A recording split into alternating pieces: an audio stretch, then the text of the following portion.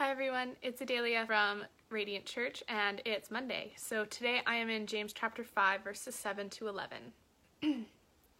Be patient, therefore, brothers, until the coming of the Lord.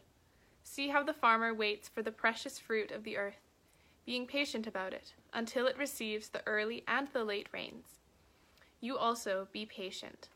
Establish your hearts, for the coming of the Lord is at hand.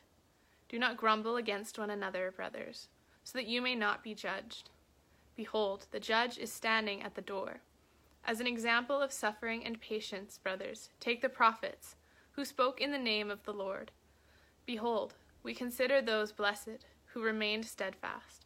You have heard of the steadfastness of Job, and you have seen the purpose of the Lord, how the Lord is compassionate and merciful.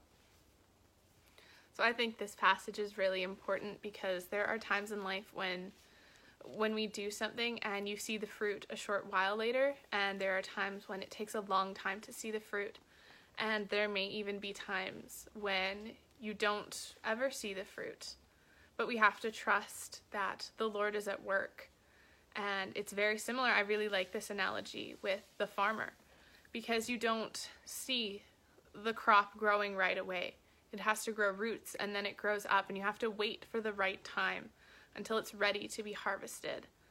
And so there are times when we want to be impatient, but if you're impatient and you want to harvest a fruit before it's ready, then you don't have the full fruit. It's not ready. It's not fully formed. So I encourage you all to trust God as He is at work in our lives, in the situations in our lives, and to be patient and wait for His timing.